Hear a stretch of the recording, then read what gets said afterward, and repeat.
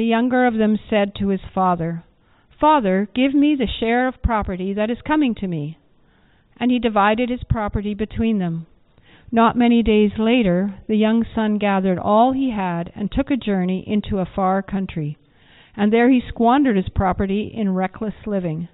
And when he had spent everything, a severe famine arose in that country, and he began to be in need. So he went and hired himself out to one of the citizens of that country, who sent him into his field to feed pigs. And he was longing to be fed with the pods that the pigs ate, and no one gave him anything. But when he came to himself, he said, "How many of my father's hired servants have more than enough bread, but I perish here with hunger? I will arise and go to my father, and I will say to him, 'Father, I have sinned against heaven and before you. I am no longer worthy to be called your son. Treat me as one of your hired servants.' And he arose and came to his father. But while he was still a long way off, his father saw him and felt compassion, and ran and embraced him and kissed him. And the son said to him, 'Father, I have sinned against heaven and before you, and am no longer worthy to be called your son.' But the father said to his servants, 'Bring quickly the best robe and put it on him, and put a ring on his hand and shoes on his feet, and bring the fattened calf and kill it, and let us eat and celebrate. For this my son was dead and is alive again. He was lost and is found.'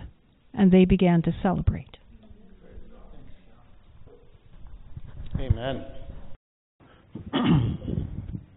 Morning, everybody. Great to have visitors here today. It seems like what the Lord has given to me this week is in line with everything that's been going on so far. So praise God for that. Just before I start, I was in Nepal, Manitoba this week, and keep the Nepal, Manitoba in your prayers. I feel like there's a revival or something that the Lord is going to be doing there. I met so many Christians this week, guys that I deal with, new people that are in positions that I'm going to be dealing with.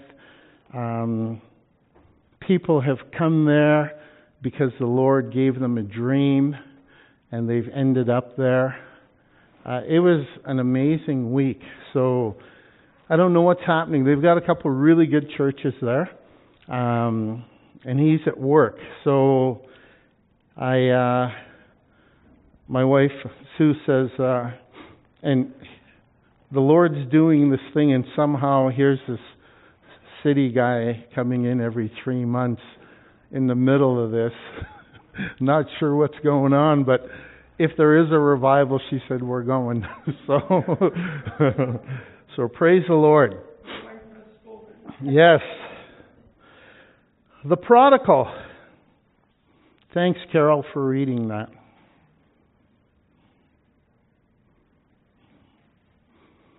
And he said there was a man who had 2 sons.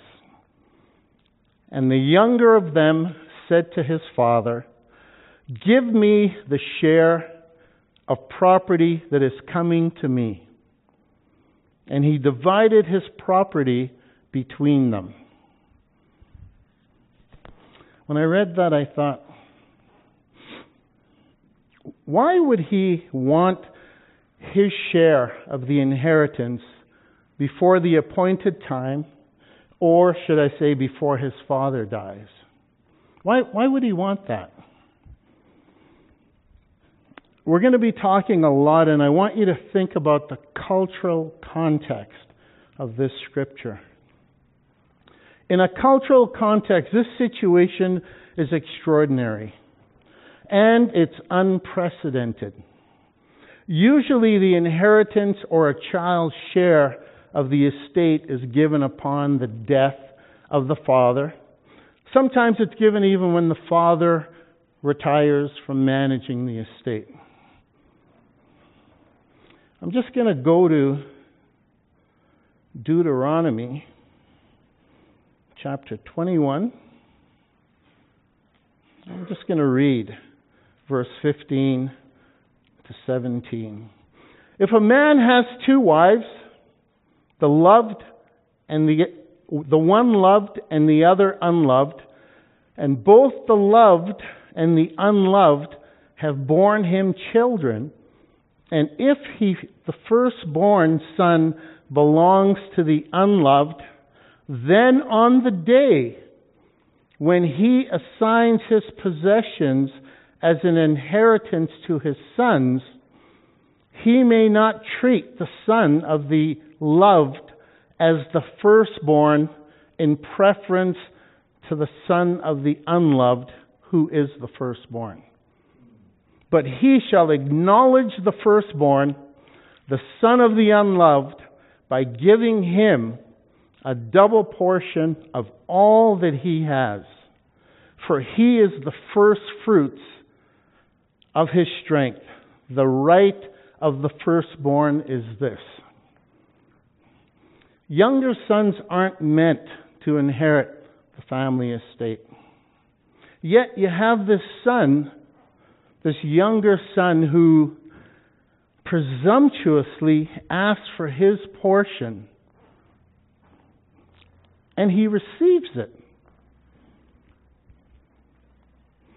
His behavior showed arrogance, self-centeredness, disregard for his father's authority as the head of the family. It would have brought shame to the family and grief to his father. In our modern context, we completely miss the total outrageousness of the younger son by asking for his inheritance while his father was still alive. What was his messaging to his father? Could it have been, I wish you were dead so I could get what's mine? We don't know. But never in that culture would a younger son ask for the inheritance, let alone when his father was still alive. One of the commentaries that I read sounded like this. A meek and mild Jesus telling this parable to a group of mild-mannered folk sitting on the hillside. In reality, though, his storytelling would have been much more rowdy and interactive. It is said that we read the text too quickly, and I agree, because I've never read this text in the manner of which I grew to understand it as I was preparing. So here we go. It is, in fact, he would have probably had to pause quite regularly during his storytelling to accommodate the gasp and the shouts of incredulity or disbelief from his original audience. The crowd would have been incandescent or glowing with rage at the behavior of the son, full of schadenfreude or satisfaction at what was going to happen next to the young son and the baying for his blood as the finale approached. This is a serious thing that the young son has done here in this culture. You have to remember that in this culture, time, and even today in certain cultures, these customs are strict. It's all about respect for the place of honor, respect for the home, respect for the old. It's about the law. It's tradition, and you better not break it. Do you remember the story? Nathan has to go to King David and bring forward to him about his behavior. David had committed adultery with Bathsheba, and Nathan was very cunning, and I don't mean that in a wrong sense of the word, but he just simply said, you know, there was a guy that had lots of sheep, and his neighbor only had one. And there was a traveler coming into town, and that neighbor went and took his neighbor's only sheep. What do you think about that? What do you think should be done about that? Of course, King David is not aware that he's the guy in question. So, being the king and having the power that he has, he says, the Bible says that David's anger was kindled against the man. It was burning hot to the point where he says, as the Lord lives, the man who has done this thing shall die. So David was just angry at that behavior, not recognizing he was the guy. But that's not the point. The point is that his anger against this unrighteous thing was kindled. The reason I read the detail of the commentary and mentioned about David's anger, as well in other societies, there's different castes. If you marry outside of the caste, you can be killed for that. If you leave the religion, you can be killed for that. So some of these things are really, really serious in other cultures. Not quite as serious in the North American culture. So one of the reasons, as I mentioned, I was reading that is because I want us to understand really clearly about the depth of this text and to realize as we listen that we are the prodigals. This is our story. This isn't just their story. This is our story.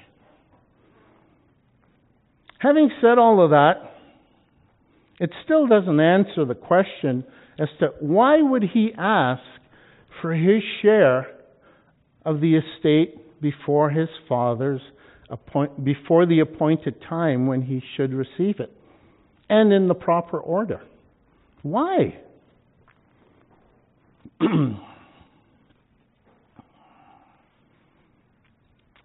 He asked for inheritance because he wanted what he wanted.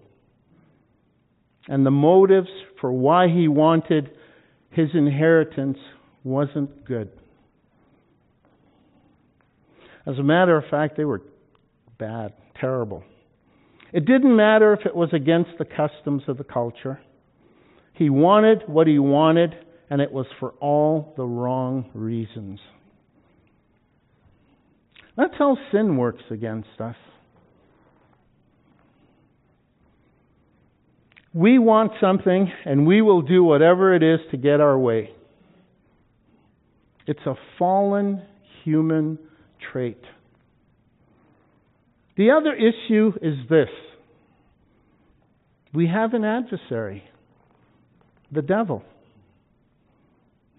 He will put all things in place for us if we desire and go after the wrong things. If you desire drugs, He can put you around people that do drugs, that sell drugs. You desire pornography? No shortage of that. It's everywhere. Gambling. Well, there's casinos in town, casinos out of town. All the major sports now have sports betting. And people spend a lot of time and money doing it. Just going to read you something from James.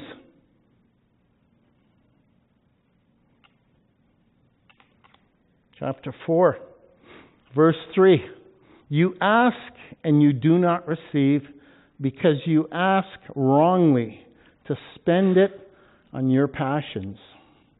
God's Word translation says, when you pray for things, you don't get them because you want them for the wrong reason, for your own pleasure.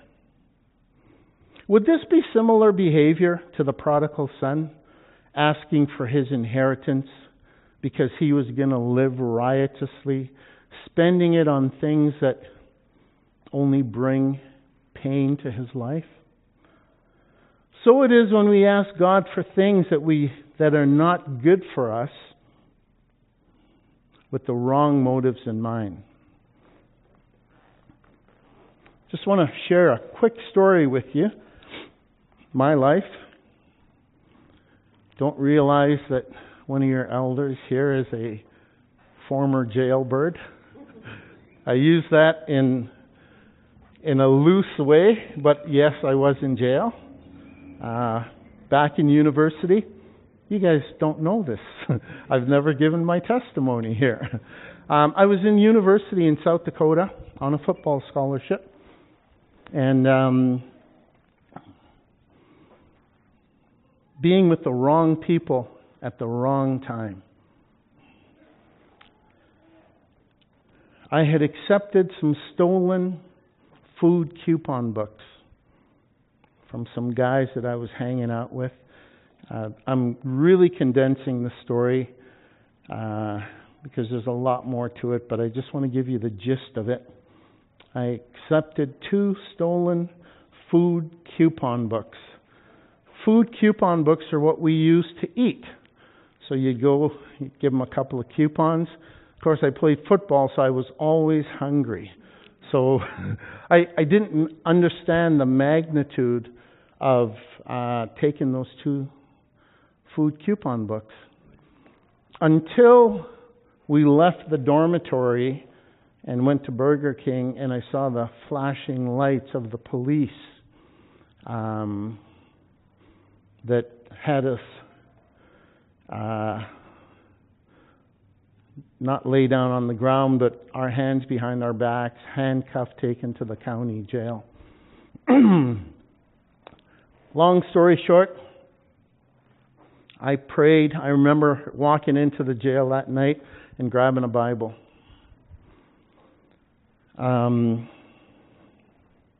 That was the beginning of the Lord humbling me and starting His work of drawing me to Him. The only problem was I wasn't ready. My prayers, my desire were all to... I had to go before a student judicial committee. I had to go before the football team. I lost my scholarship. It was $6,000 a year. It was incredible. It was a huge mess for 2 stolen food coupon books valued at, I think, maybe $100.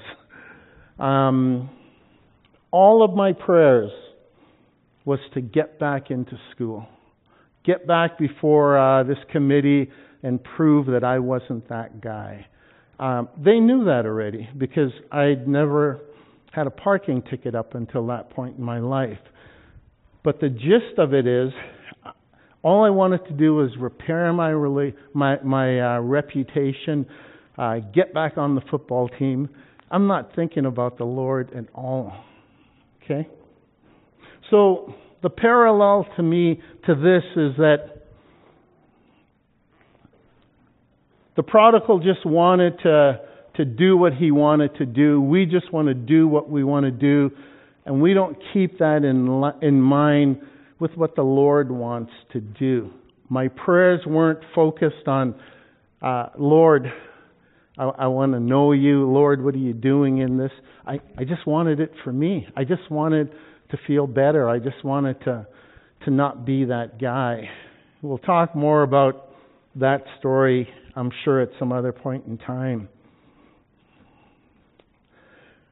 Verse 13.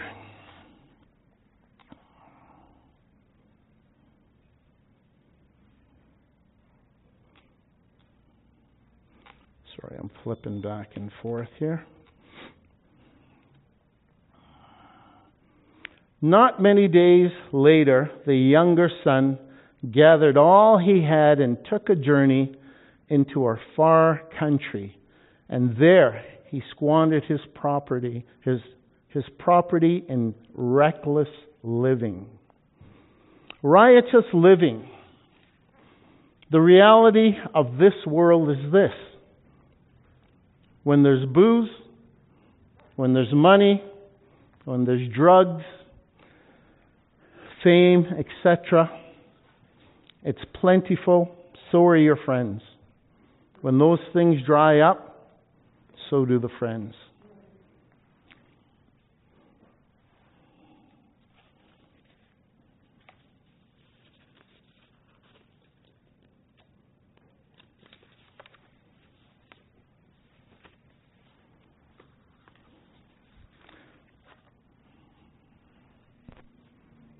And when he had spent everything, a severe famine arose in that country, and he began to be in need. So he went and hired himself out to one of the citizens of that country, who sent him into his fields to feed pigs. And he was longing to be fed with the pods that the pigs ate, and no one gave him anything. So the prodigal son has gone from party animal to animal welfare officer.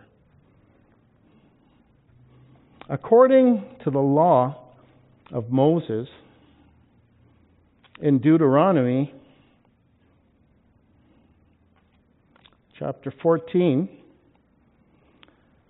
verse 8, and the pig, because it parts the hoof but does not chew the cud, is unclean for you. Their flesh you shall not eat, and their carcasses you shall not touch.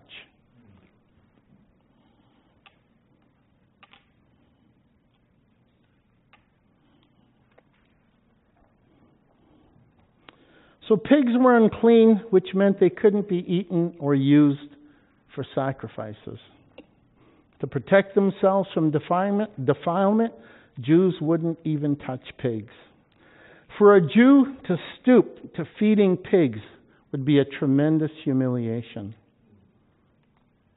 And for the younger son to eat the food that pigs had touched was to be degraded beyond belief. This young man had truly sunk to the depths. Listen to this fascinating cultural insight. The citizen of the country that the young man attaches himself to, we know, is a Gentile. We know that because he has pigs. He is actually trying to get rid of the young man by offering him the pig feeder's job. The young man is known in the community. He arrives with money. He's expected to have a certain amount of self-respect, especially the fact that he was Jewish. One of the polite ways for the Middle Easterner to get rid of unwanted hangers-on would be to assign them a task that he knew they would refuse. But not this prodigal son. His pride was not completely broken yet. To the amazement of the Middle Easterner, the young man says, I'll do it. I'll feed the pigs. The prodigal, in his attempt to regain control of the situation that has gone very badly, spent all his money, he's broke, and now he's starving. Convinces himself that he can still win by working his way back from the very bottom. Anybody ever been there? That was my South Dakota story. I thought I could still do it by getting pardoned by everybody and getting back on the football team, which in reality did happen, but it was a totally different situation, right?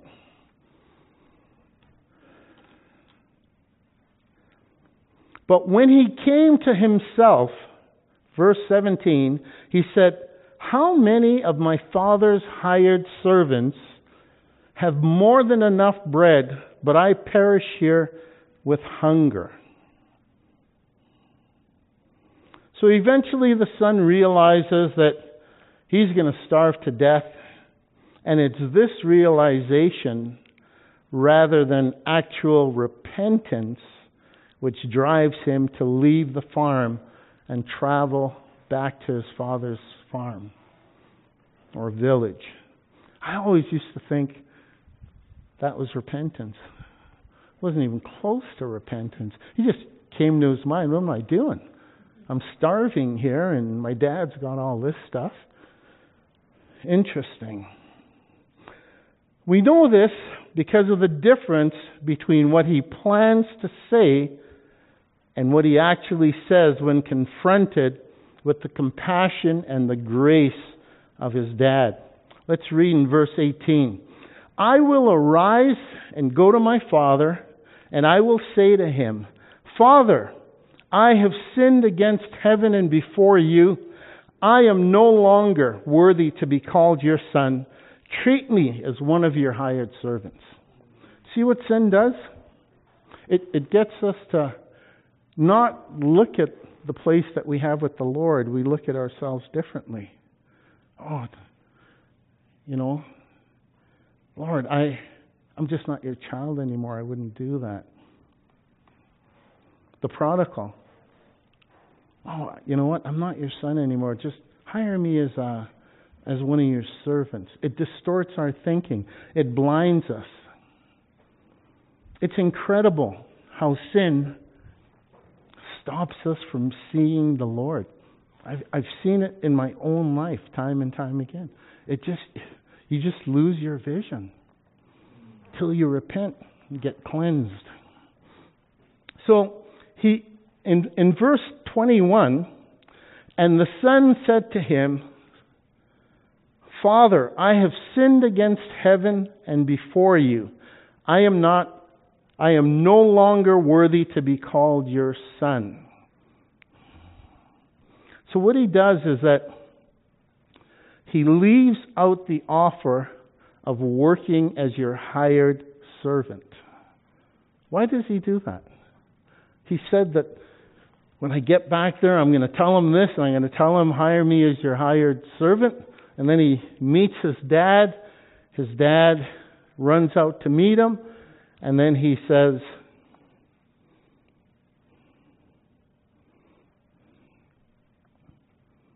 I have sinned against heaven and before you. I am no longer worthy to be called your son. So he forgot the working as a servant. Why does he do that? Why does he leave that out? He leaves it out because he instantly realizes the Father's grace covers any need to try to work his way back into the family. Praise be to God. The Father's grace covers his need to try to work his way back into the family. Even though he was still trying to manipulate and control the situation, when he saw his Father's love, he finally surrendered that control. Can someone say amen? Amen. Praise God.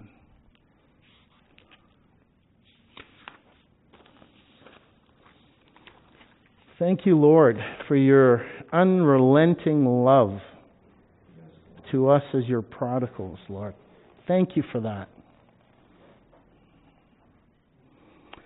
Verse 20, and he arose and came to his father.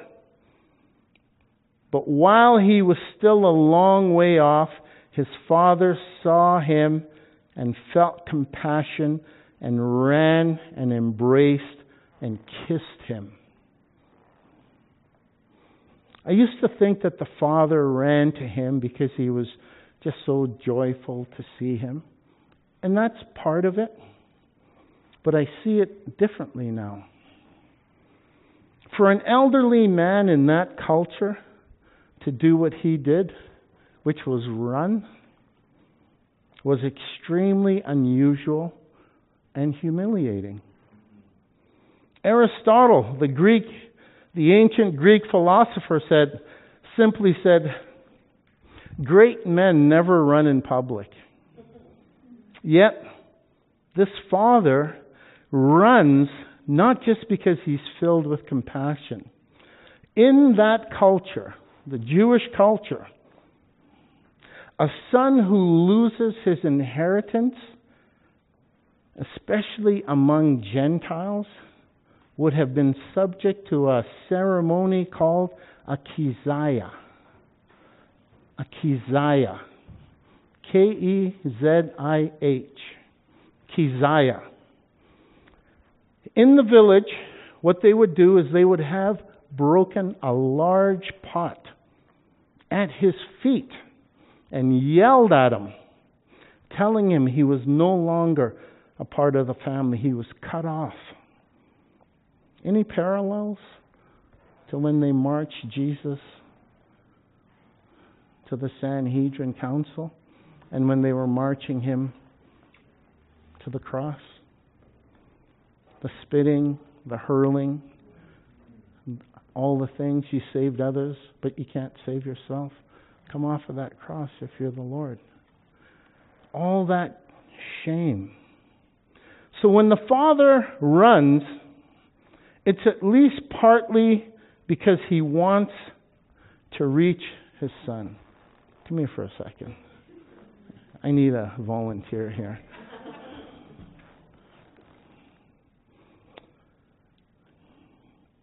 So instead of subjecting him to the utter shame of the kazaya, he embraces him and he's walking with him into the village. He gets to his son before the people of the village. Thanks. Before the people of the village have a chance to get to his son. Isn't that incredible? He runs there to get him, to spare him from that.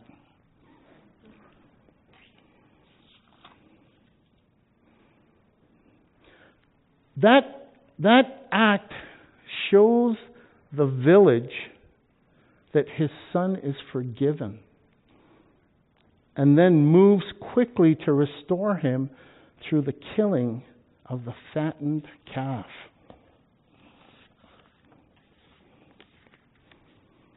That would have been a moment that the audience that was watching this, their heads would have been spinning because they would have wanted blood.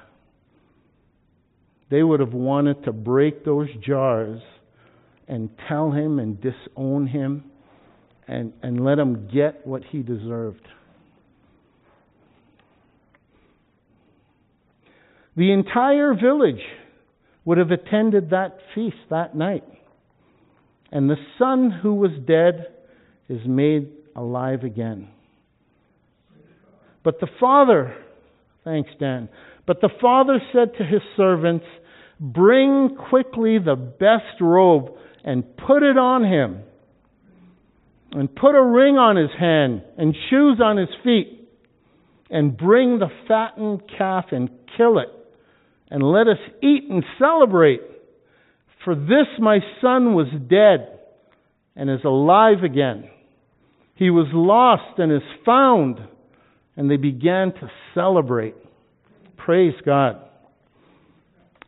A more cultural studies approach provides depth and shows the absolute brilliance of Scripture. I don't know why Jesus just said it as simply as he said it. But there's always way more to what Jesus says. I pray that we can all dig deeper into His Word to extract out every possible morsel of truth that we can get, so that it can be further revealed to us the awesomeness of the God and Savior we serve, Jesus Christ, who did the same thing for us when He laid down His life and bore the shame of being crucified. The Lord spared us from the Keziah. Cursed is anyone that hangeth on a tree. Galatians 3:13. Jesus was cursed for us. Praise God. I'm going to leave it there for now. The Lord bless you. We're going to partake in communion.